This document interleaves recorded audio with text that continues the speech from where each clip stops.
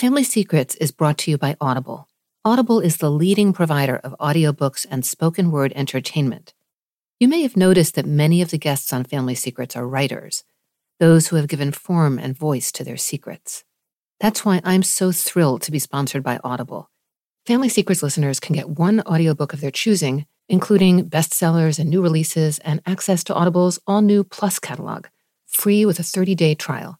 Visit audible.com/Danny or text Danny to 500-500 to get started. You're never completely ready to adopt a teen. For late nights writing English papers. For your teen's music taste. For dinners where they talk more on their phone than with you. For the first time, they call you Mom. You're never completely ready to adopt a teen, and you can't imagine the reward. To learn more about adopting a teen, visit adoptuskids.org. Brought to you by the U.S. Department of Health and Human Services, Adopt U.S. Kids, and the Ad Council. Family Secrets is a production of iHeartRadio.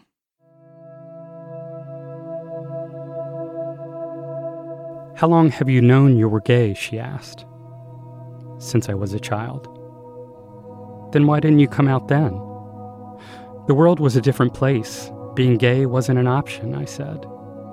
But why did you wait so long? Why did I wait so long? Why? Because I made a promise to never be like my father. Because my mother fucked me up every single day by saying being gay was disgusting and that I would never be happy. Because I thought being gay was disgusting. And if I was gay, then I was disgusting. Because I thought I would go to hell. Because religion fucked me over by telling me my feelings were sinful. Because I was broken. Because I couldn't look at your sweet face and say, sorry, Daddy can't live with you anymore because he wants to have sex with men. Because I thought your mother would kill herself. I lied for so long that I didn't know how to stop. I created an entire world. And how could I stop that from spinning? That's William Dameron, reading from The Lie, a memoir of 2 marriages, catfishing, and coming out. Bill's story is about a secret he did his best to keep from himself for most of his life. But as we all know, secrets don't like to sit quietly in corners. They don't appreciate being stuffed down. In the silence, they grow until they can be contained no longer.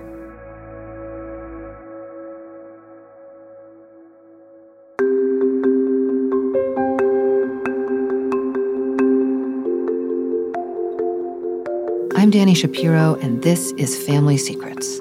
The secrets that are kept from us, the secrets we keep from others, and the secrets we keep from ourselves. I'd like to begin by asking you to describe the landscape of your childhood, where you grew up, the family you grew up in, what it was like for you. I was born in 1963 in Greensboro, North Carolina. It was very southern town, very provincial. I think social mores and religion played very big in our family. My mother was Catholic, and she stayed at home. My father was an attorney. I had 3 brothers. I was the second born. So it was a family that was very much a part of the social fabric. My mother was a part of the junior league.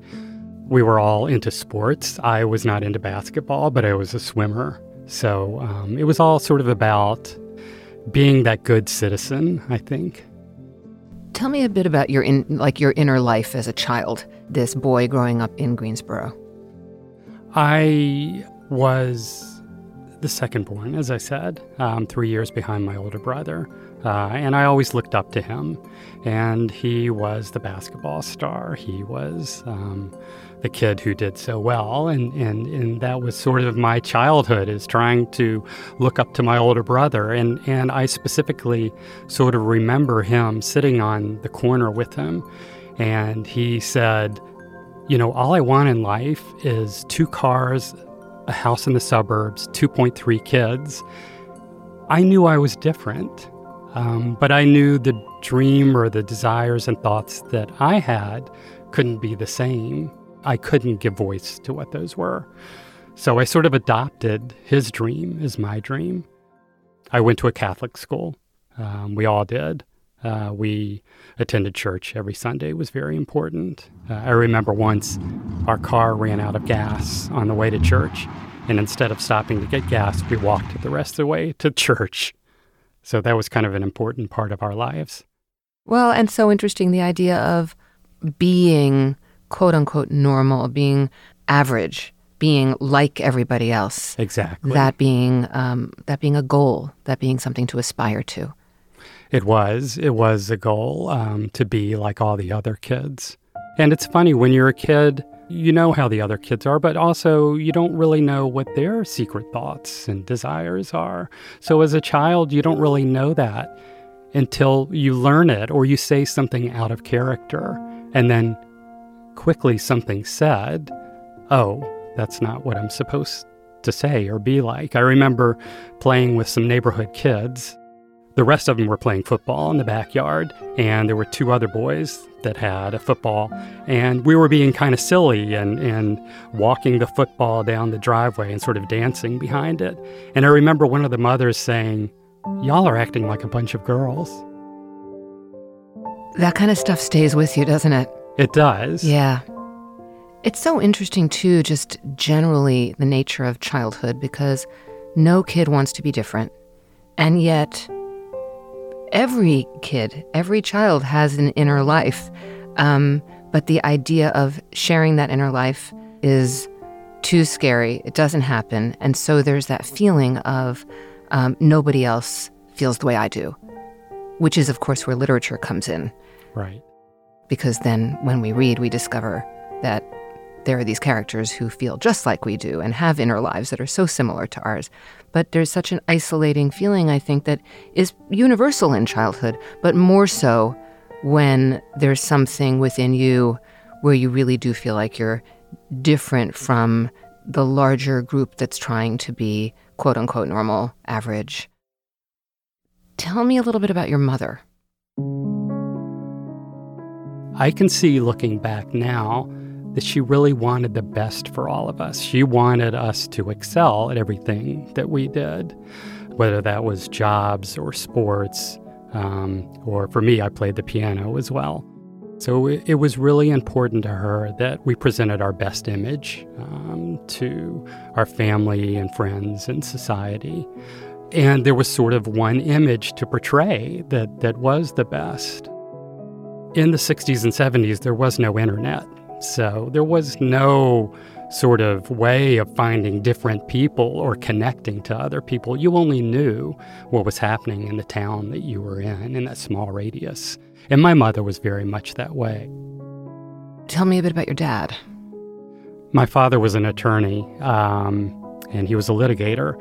So I think he used up all his words during the day in court. When he came home, he was a man of very few words. He came home, dinner was on the table. We did have one sort of fun thing. When he came home, sometimes he would have chewing gum in his pocket. We would all sort of punch each other and run to the door to be the first one there to grab the chewing gum out of his pocket.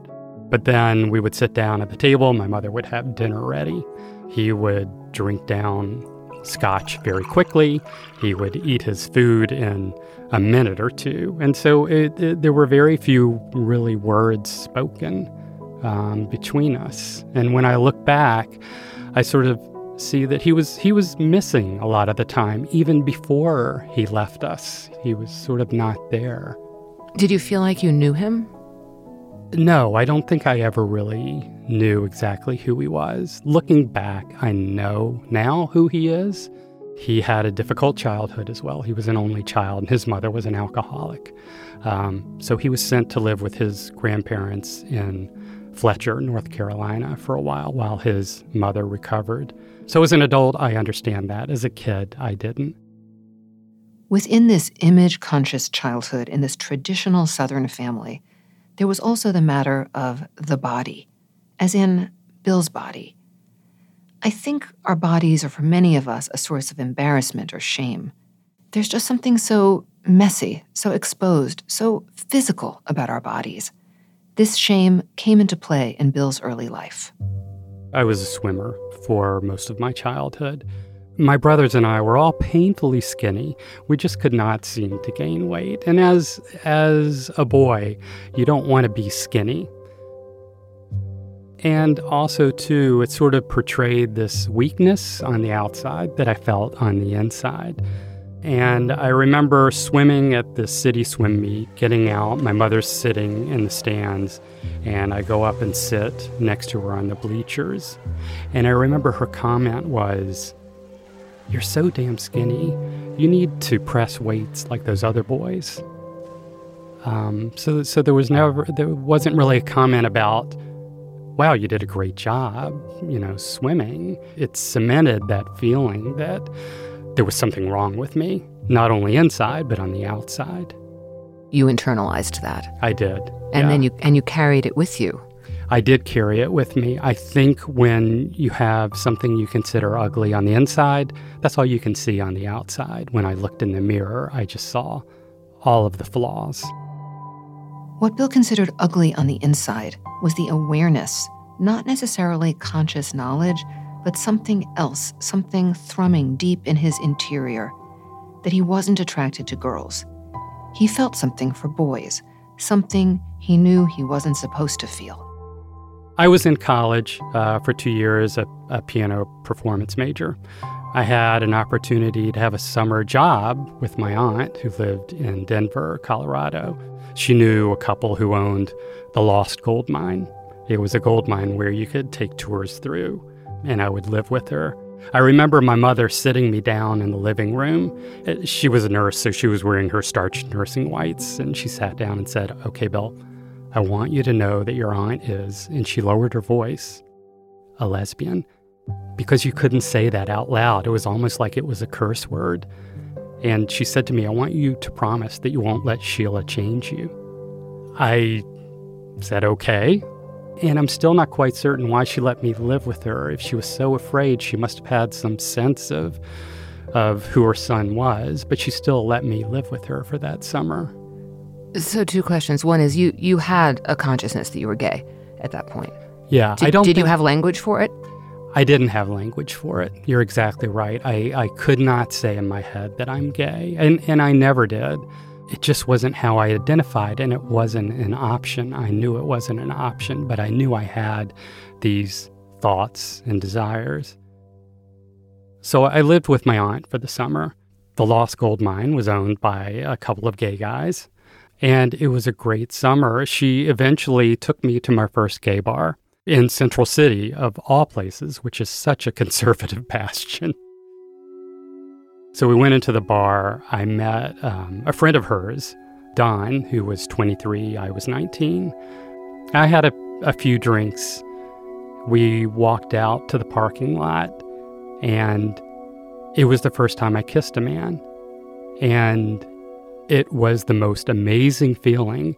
It was right and it was wrong. And I knew that could never happen again. So now you're 20 and you're back from your summer. Yes, and as a matter of fact, that summer too, I remember I got a gym membership in Denver, and I went to the gym as well. So I was a little more fleshed out too. And so I was actually feeling good about myself for sort of the first time. And it felt good to have, 2 or 3 months of just being myself. But I came back to North Carolina, and I knew I had to tell my mother. I knew I had to let her know that, the things that she said and the things that I heard about gay people were wrong. I still was not strong enough to say, "Mom, I'm gay." What I said was, "Mom, the love that Sheila has for her girlfriend and the love that these other people have, it's the same." And she was immediately incensed and said, "No, it's not. That's disgusting. It's not." Were her views informed primarily by her Catholicism or by community and culture, or all of the above? All of the above. Yeah. I have actually talked to her, interrogated her a bit since. It was taboo. That's what she told me. It was taboo. And I didn't want you to experience that pain. The world would never alter, so I had to. So now you're back from your summer and you're feeling pretty good about yourself. You've been able to be yourself for 3 whole months. What happens next? I was thrown right back into, this was 1983, so I was thrown right back into society in North Carolina. When you escape 1,700 miles away from home, you feel this freedom. But when you come back, it's sort of like the humidity of southern summer. It's oppressive, and you start to feel it. And there's your church again, and there's all the people you know. And here was my mother saying, this is wrong. This is disgusting. You're never going to be happy. And it wasn't just a one-time thing. It was sort of a, okay, let's talk about this. As I came home from school every day, do you want to talk to the priest? Because the priest can help you. Do you want to be a woman too? My mother asked me. And I just, it was immediate. It was like, okay, this is wrong. This is not good. Also, at the same time, the AIDS epidemic had become national. It was hidden for so long. I remember my aunt telling me don't do poppers because they thought that's what caused it. There was, nobody really knew. But suddenly it was on the news and men were wasting away. And here was my body dysmorphia coming again. Okay, this is gay. People are getting skinny and wasting away. And so it was the combination of all that guilt and shame and being back that sort of drove me back into the closet. We're going to take a quick break. We'll be back in a moment.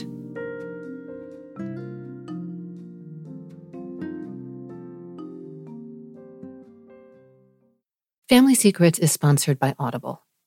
As communities around the world confront new challenges, including social distancing and school closures, many of us are looking for new ways to relax and feel connected to the world, to ourselves, to one another.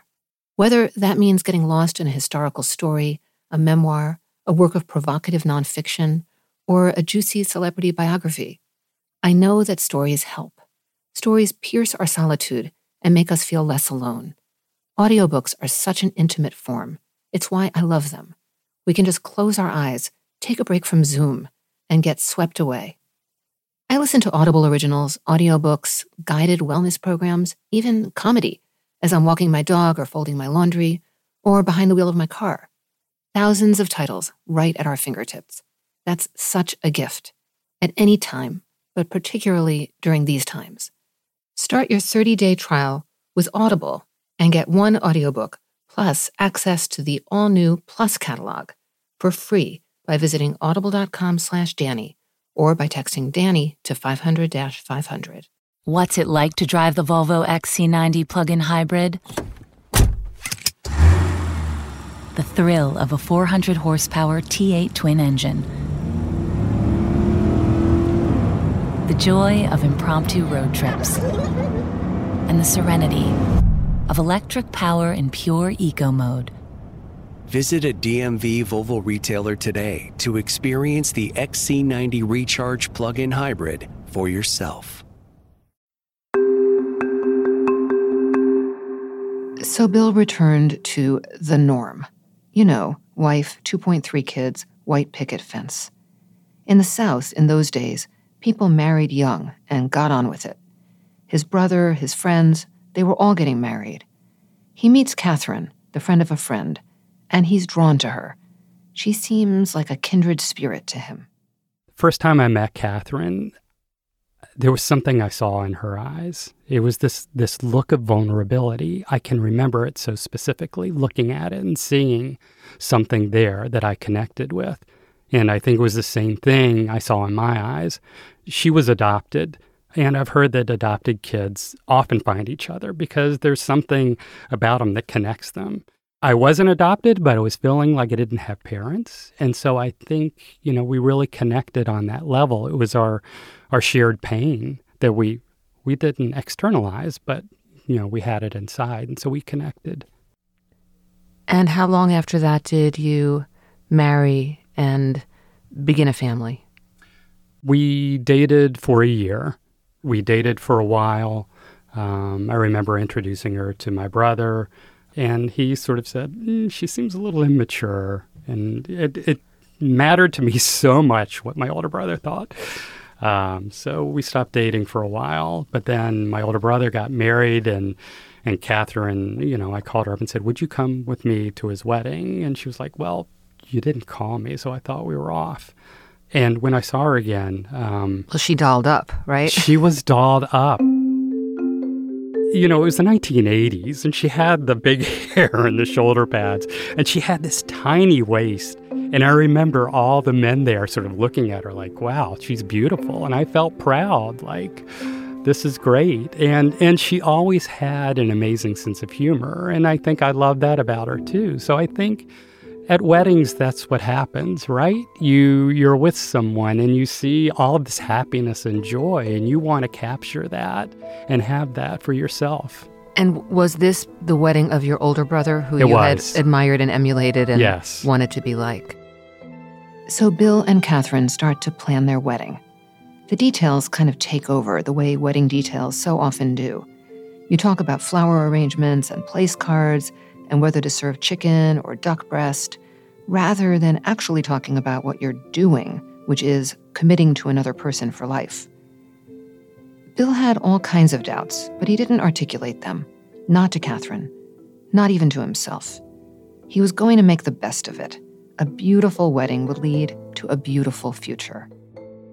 I remember the night before my wedding, we had a rehearsal dinner, and I remember thinking, I should feel something different. I should feel this immense joy and wonder and love, and I'm not feeling it, but it's too late to change it. Everybody's been invited. All the gifts are here, and I can't go back. Yeah, you're reminding me of, I had a brief, ill-fated marriage when I was in my 20s, and I remember walking down the aisle on the arm of my 19th century literature professor who was standing in for my dad, who was no longer living, and just thinking, this is a mistake, this is a mistake, this is a mistake. It's not what you're supposed to be feeling on your wedding day. Yeah. Catherine and Bill begin their lives together, first in Tampa, Florida, where he had a job working at a bank. But Catherine was terribly homesick, so they packed up their stuff and moved back to Greensboro, North Carolina, after a year. Bill found another job, and that's where their children were born. Bill throws himself into his life as a family man. He stuffs any feelings he has for men even further down into the recesses of his psyche. It just isn't going to happen. He loves being a dad to his young daughters. He's a really hands-on father, unlike his own father, who not only was distant and absent, but was known to be a philanderer. So this is yet another reason why Bill is never going to cheat on Catherine, not with anyone. So that part of his life, the sexual, romantic part, just ceases to exist for him. The family moves a number of times as his daughters go from babies to little kids to teenagers, and he works his way up the corporate ladder in the banking business. I had moved from North Carolina to Virginia for a job. That company declared bankruptcy, and I found a job in the Northeast. My kids were teenagers then. We made the decision to move for my career. So suddenly I was out of the conservative state of North Carolina and Virginia and in the very liberal bastion of New England. Same-sex marriage had just been approved the year we moved. And there was this cognitive dissonance inside of me. So there was the combination of the move. The kids were teenagers and not relying on me anymore. And I met this guy who sort of affected me in a way I had never experienced before. He was an ideal. He was funny. He was generous. He was kind. A lot of men in the South are kind of guarded, and they don't really express their emotions and their feelings. This was the first guy that did that, and it really affected me. Bill's feelings for this man can't be expressed. It's way too dangerous. So instead, he finds another outlet for those feelings. The skinny kid whose mom told him he really ought to lift weights, that kid asserts himself big time. So I began to feel those feelings, and it became stronger because of all of that. I was still feeling like that skinny, ugly kid, and I wanted to sort of shore up the outside to help shore up what was crumbling inside. So I began going to the gym, working out. It was an obsession. It was a way to control something in my life when everything else was spinning out of control. And I remember the first time sort of clicking on the buy for steroids on the internet. And it was like, all my life I've been the good boy. I'm going to do something now that is just for me. I'm going to control this thing. And how did that play out with the steroids? And within you're living this family life, you're in this house, you've got Catherine, you've got your daughters, and you have this other life, this secret life. It's sort of like a double secret life. It's a secret on top of a secret. It is. I remember getting them in the mail, and Catherine and the girls were sleeping. It was a Saturday morning, so I got up and I had planned it all out. I had printed out how to do a steroid cycle stack. I did all my research. Like, the internet was the greatest teacher. Looking back, of course, now that's so foolish, but, I felt like, I verified it with several different sources on the internet. It was foolish. I got this in the mail. I had no idea who the supplier was, except it was someone in Eastern Europe. I actually, in order to get the steroids, my father had died and he left me an IRA, and I needed to cash a check every year. And I used that money to buy the steroids, and I wired it to the supplier. I went down to the bathroom, closed the door, and I remember looking in the mirror thinking, all right, am I really going to do this? Is this what I'm going to do? And I filled up the syringe, pulled down my pants, stuck it in, pushed the plunger in, and then pulled the needle out. And I sat there waiting, thinking, how fast is this going to work? Is this going to make me strong right away? Is it going to cause a heart attack? Of course, none of that happened. But over the weeks, it became more of an obsession. And then I began to see the scale move from 155 to 160, 165 to 170, and I became really hungry, finishing my plate, finishing the girls' plates. It's interesting because I was spiraling down, but somehow Catherine was becoming stronger in a way. I'm not sure if she saw, okay, something's terribly wrong with her husband. But she had struggled for a while, in finding her birth family and all the results of that. But she started to sort of question me, like, what's going on? Like, you're a lot bigger, and like, you're going to the gym all the time. You'd tell me if something was wrong. And of course I was like, no, I'm just stressed at work, and this is just my way of just beating the stress. Within your marriage to Catherine during those years and the years prior, was there a kind of accommodation in terms of intimacy? Catherine struggled for a while with, I'll call it sadness, just to call it that. She was adopted. She found her birth family, who was wonderful. It was a wonderful birth family. And as it turned out, her birth mother married her birth father, and they had another child. So she was given up so that she could have a two-parent family. Her adopted father died when she was 5, so she didn't have that.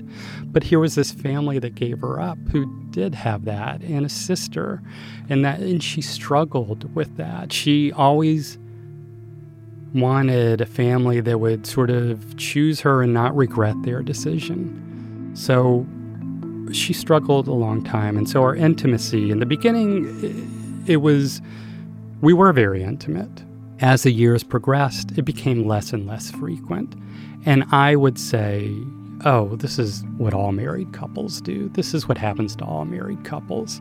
And because she was struggling with some of this sadness too, she was less frequently interested in it.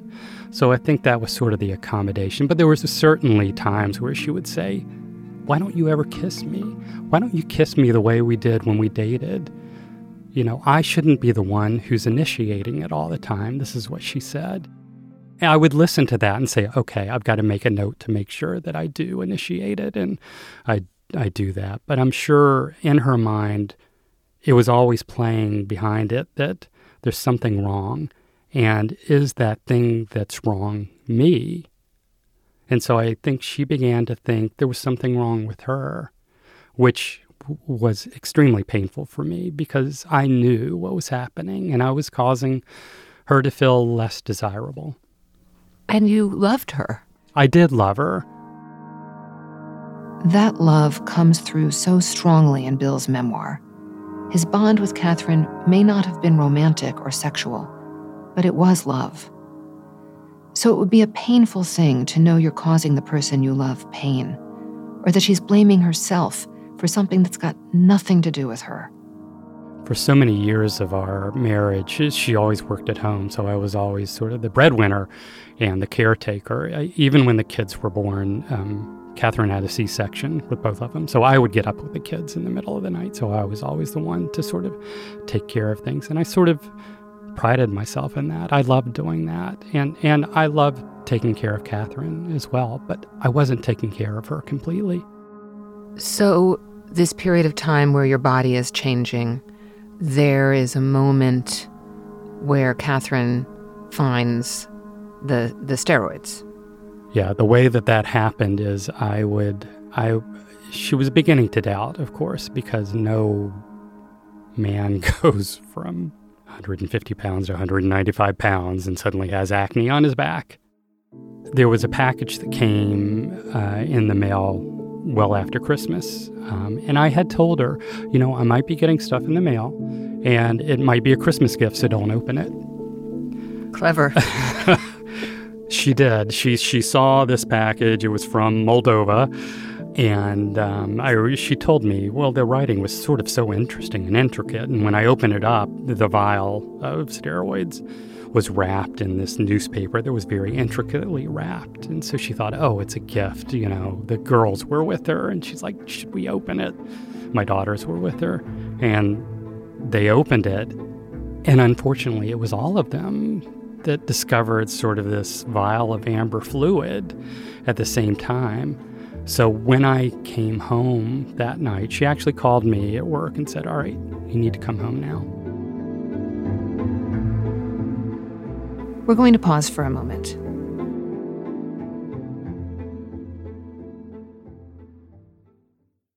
Why is the new Sleep Number 360 smart bed your answer to better health and wellness? It's proven quality sleep. Any more questions? Yes, I'm always freezing, and he overheats. It's temperature balancing, so you can sleep better together. But can it help keep us asleep? It senses your movements and automatically adjusts to keep you effortlessly comfortable. So I'll have more energy for yoga. Yes, proven quality sleep is life-changing sleep. Namaste. Namaste to you, too. And now, save up to $1,000 on the new Sleep Number 360 smart bed and adjustable base, only for a limited time. To learn more, go to sleepnumber.com. When was the last time you watched your home movies? Do you have a VCR anymore? What about a film projector? With technology constantly changing, most families don't have a way to enjoy their recorded memories, trapped on VHS, camcorder tapes, film reels, and photos. That's why we created Legacy Box over a decade ago. Legacy Box is an affordable mailed-in kit to have your aging media digitized to DVD, thumb drive, or the cloud. Our trained technicians digitize everything by hand right here in the U.S. Imagine being able to easily relive weddings, graduations, baby's first steps, and more. Get started future-proofing your memories today so you can gather the whole family together and begin the trip down memory lane. Plus, for a limited time, we're offering 40% off. Visit legacybox.com/album to get an exclusive 40% off. Buy today to take advantage of this incredible offer and send in when you're ready. Go to legacybox.com/album to save 40% off. legacybox.com/album. Bill comes home. His wife and his girls are all sitting at the kitchen counter, very solemn, just sitting there, staring at him. Catherine opens up her hand, and in her palm is the vial of steroids. At first, Bill's just plain angry. She opened his mail, violated his privacy. He knows this is the wrong response, but he just can't help it. His daughter Claire says, I think I know where the rest of his stash is. She's noticed that Bill has always been protective of his work bag. He doesn't let it out of his sight. She grabs his bag, pulls out a brown paper bag filled with syringes, and Catherine confiscates it all. It must have been a terrible feeling on top of a terrible feeling, because those steroids are the only way that Bill is managing to control his shame, guilt, and desires. So how long after this does she confront you and straight out ask you if you're gay? It took a couple of months after that, actually, before she confronted me. That's so interesting because I think we only ask what we're ready to know. And it would seem so completely clear once that discovery of the steroids were made, plus everything else that had come before, that that was the case. But it seems like she couldn't take in more than she could handle until she was able to ask the next logical question. Right. She had to be prepared if she asked that question for what the answer was. And that answer might destroy everything she always knew. So I think it was a series of steps to discovering what the true nature of the secret was. We were driving to Walmart to get some supplies for the girls for school. And I could see she was very quiet and she was mulling something over. And she said very quickly, okay, just pull over, park the car. I've got to ask you this or I never will. And I knew in my head what she was going to ask me, but I didn't know what my answer would be until we parked there.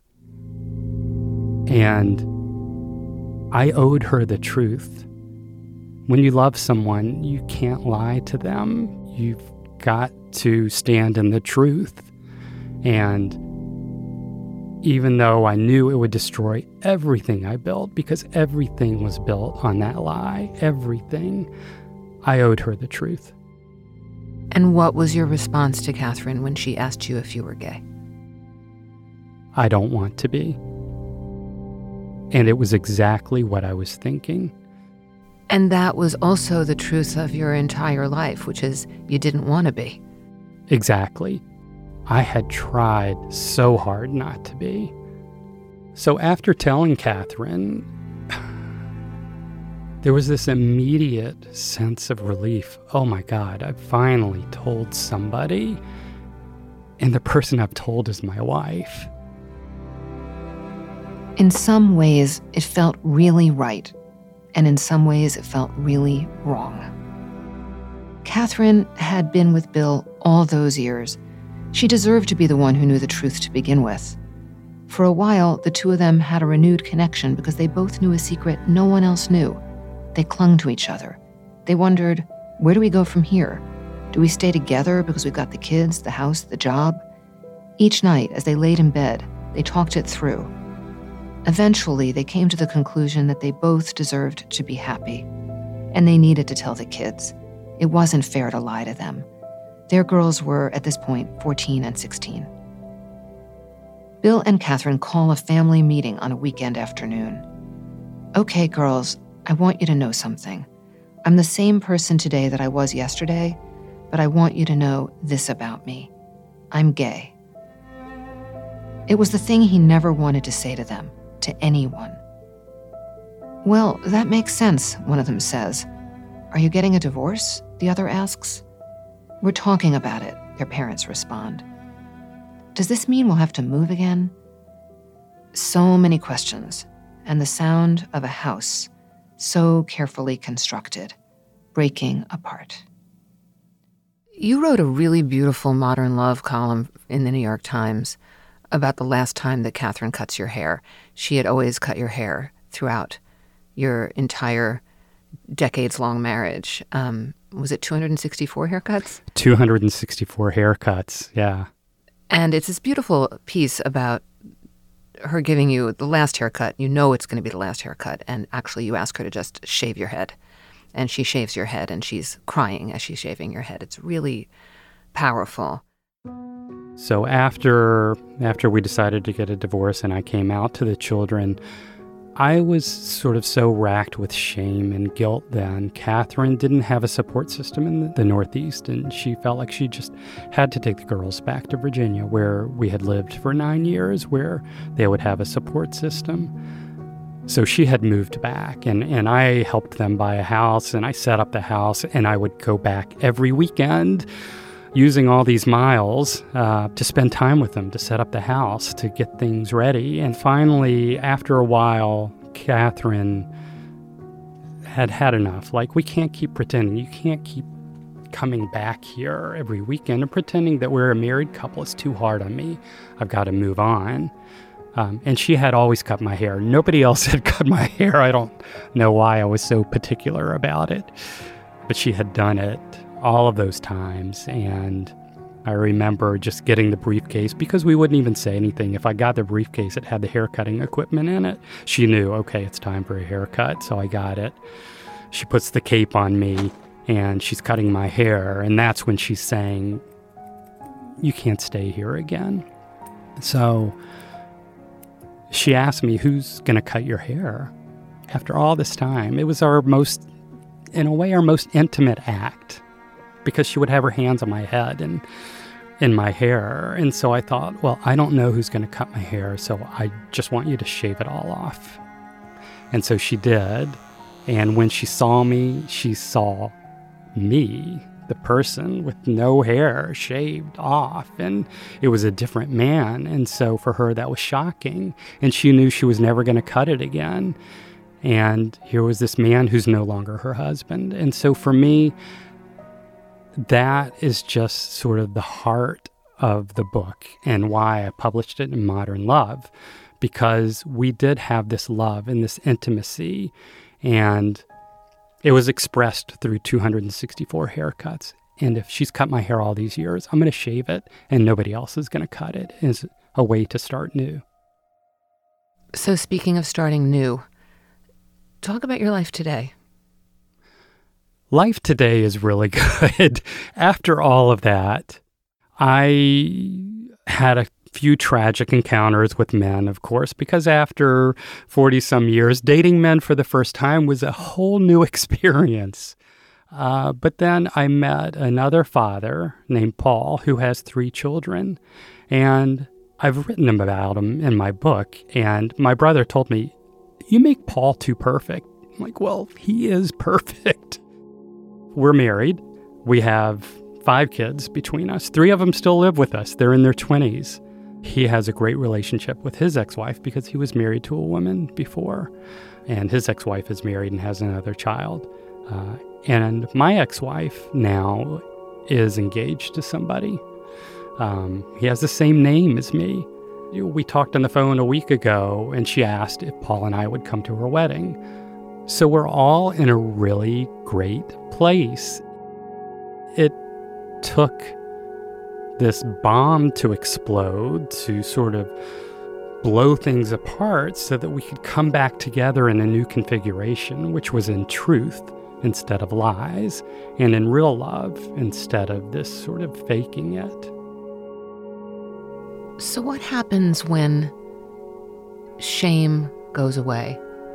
When a secret is no longer sitting in any corner or stuffed under any rug? What does it feel like to walk through life? Or, I don't want to put words in your mouth, is that the case, that you walk through life now without that feeling of something wrong being on the inside? You're exactly right. It is. It's gone away. You have an energy you never thought you would have before. You don't have to hide pronouns. You don't have to hide, when you're in the closet, it's not just a part of you, it's all of you. And when you step out of that, you can suddenly see things so clearly. And I always wanted to write, but I couldn't write because my words weren't authentic. Now I had this sudden creativity and this energy, and I'm writing and reaching out to people who are in the same situation and helping them. And it is night and day. It is night and day when you get rid of a secret. And that's, I think, the way to see it. It was dark before, and now it's light. I asked Bill to read a passage from his memoir, The Lie, that to me perfectly encapsulates the beauty and the pathos of his story, and the way, ultimately, that love wins. Oh, and when it comes to love, there's one more thing. After our interview, Bill wrote to me to make sure I understood that his mother, the same mother who once berated him and shamed him for being gay, is his fiercest and most loving supporter today. So there's that. In the richness, the fullness, the amazing span of a life he never could have imagined. If this were a film playing out and the camera panned, you would see a family of 4 standing silently by the front door, with no sense of whether they were coming or going. Pulling further back, a set of upset kitchen chairs lying on their backs. And then drifting above the house, the gnarled branches of leafless trees hovering over the roof, where chattering squirrels pranced and mocked a barking dog. Just behind this house were other similar homes, where warm yellow lights began to illuminate windows, and the headlights of cars cast yellow triangles in the dark driveways.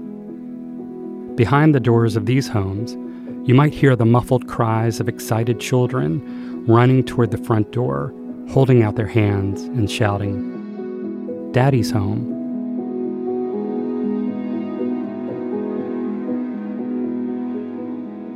I'd like to thank my guest, William Dameron, for sharing his story today. He's the author of The Lie, a memoir of 2 marriages, catfishing, and coming out. You can find out more about Bill at www.williamdameron.com. Family Secrets is an iHeartMedia production. Dylan Fagan is the supervising producer, Lowell Berlanti is the audio engineer, and Julie Douglas is the executive producer. If you have a family secret you'd like to share, you can get in touch with us at listenermail@familysecretspodcast.com. And you can also find us on Instagram at Danny Writer, and Facebook at Family Secrets Pod, and Twitter at FamSecretsPod. For more about my book, Inheritance, visit DannyShapiro.com.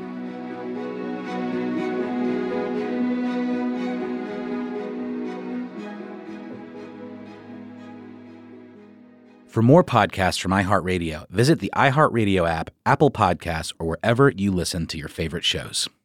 Family Secrets is brought to you by Audible. Audible is the leading provider of audiobooks and spoken word entertainment. You may have noticed that many of the guests on Family Secrets are writers, those who have given form and voice to their secrets. That's why I'm so thrilled to be sponsored by Audible.